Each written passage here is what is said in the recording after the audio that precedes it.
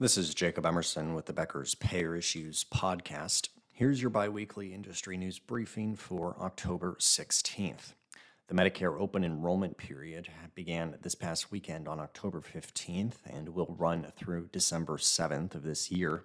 Ahead of that, CMS released its 2024 Medicare Advantage star ratings, which overall on average declined slightly compared to 2023. The average Medicare Advantage star rating for 2024 is 4.04, down from a 4.14 the year prior. Around 74% of Medicare Advantage enrollees will be in a plan rated 4 stars or higher in 2024. That's up from 72% the year prior. CMS determined star ratings using 40 quality and performance measures for Medicare Advantage plans, scoring plans on their clinical quality outcomes and member satisfaction. Plans must earn at least a 4-star rating to receive quality bonus payments from CMS.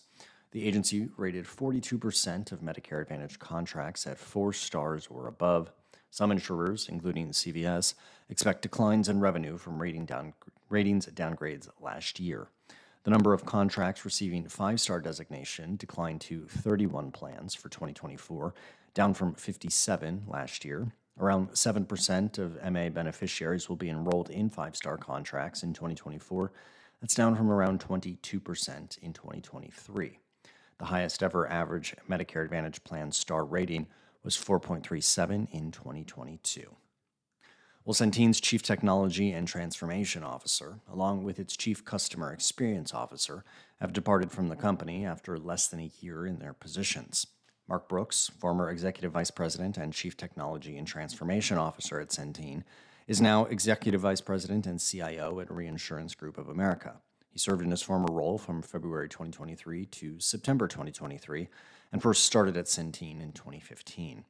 Annika Gardenhire, who was the former Chief Customer Experience Officer at Centene, also departed from her role in September after being named to the position in April.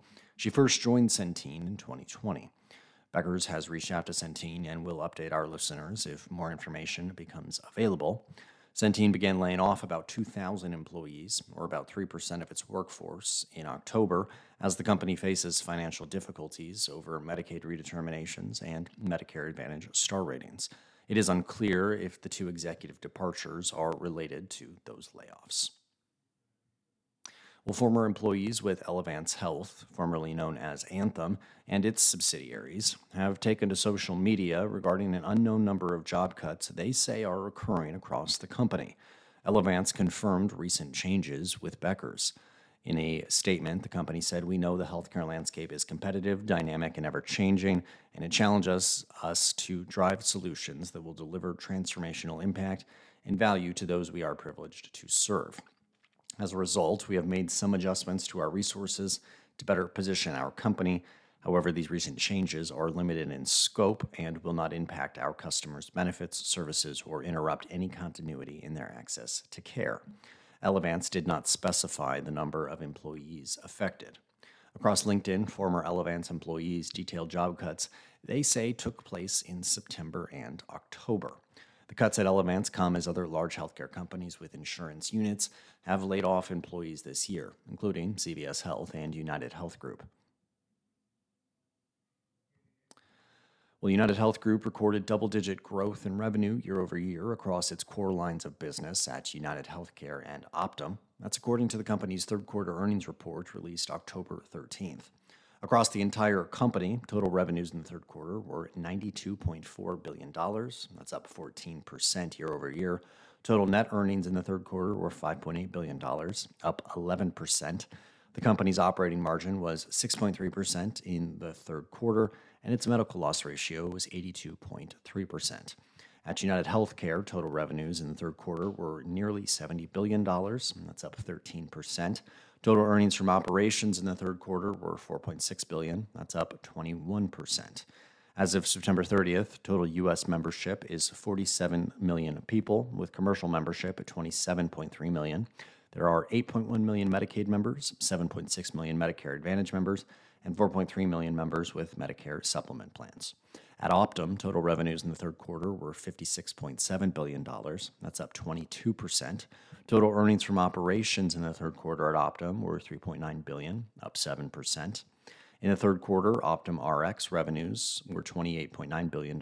That's the pharmacy benefits division. Optum Health, the care delivery division, revenues there were $23.9 billion. And at Optum Insight, the data and analytics arm, revenues were nearly $5 billion. And finally, UnitedHealth Group wants to lower the price of GLP-1 drugs such as Ozempic and Wegovy, but it needs drug manufacturers to get on board.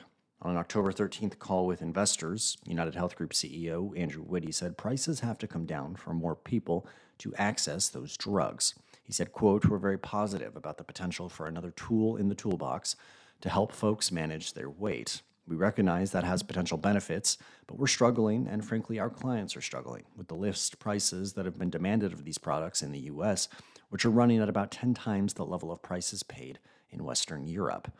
Manufacturers have to be willing to engage in negotiations to lower pricing through value-based contracts or other arrangements," he noted. He said, quote, "We need the manufacturers to move. It's as simple as that. And we remain extremely open-minded to any model that works."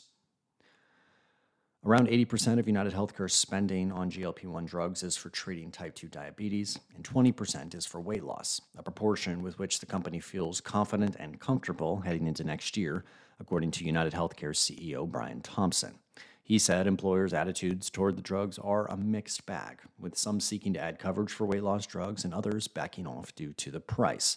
He said the payer is working with manufacturers to get value-based contracts for those drugs, basing pricing on outcomes and adherence levels, or full-risk contracts based on utilization rates. Despite that, he said they're not there yet, though they're optimistic they can get there, but the price point is the key barrier. If you'd like the latest health insurance industry news delivered to your inbox every morning, subscribe to the Becker's Payer Issues e-newsletter on our website at beckerspayer.com.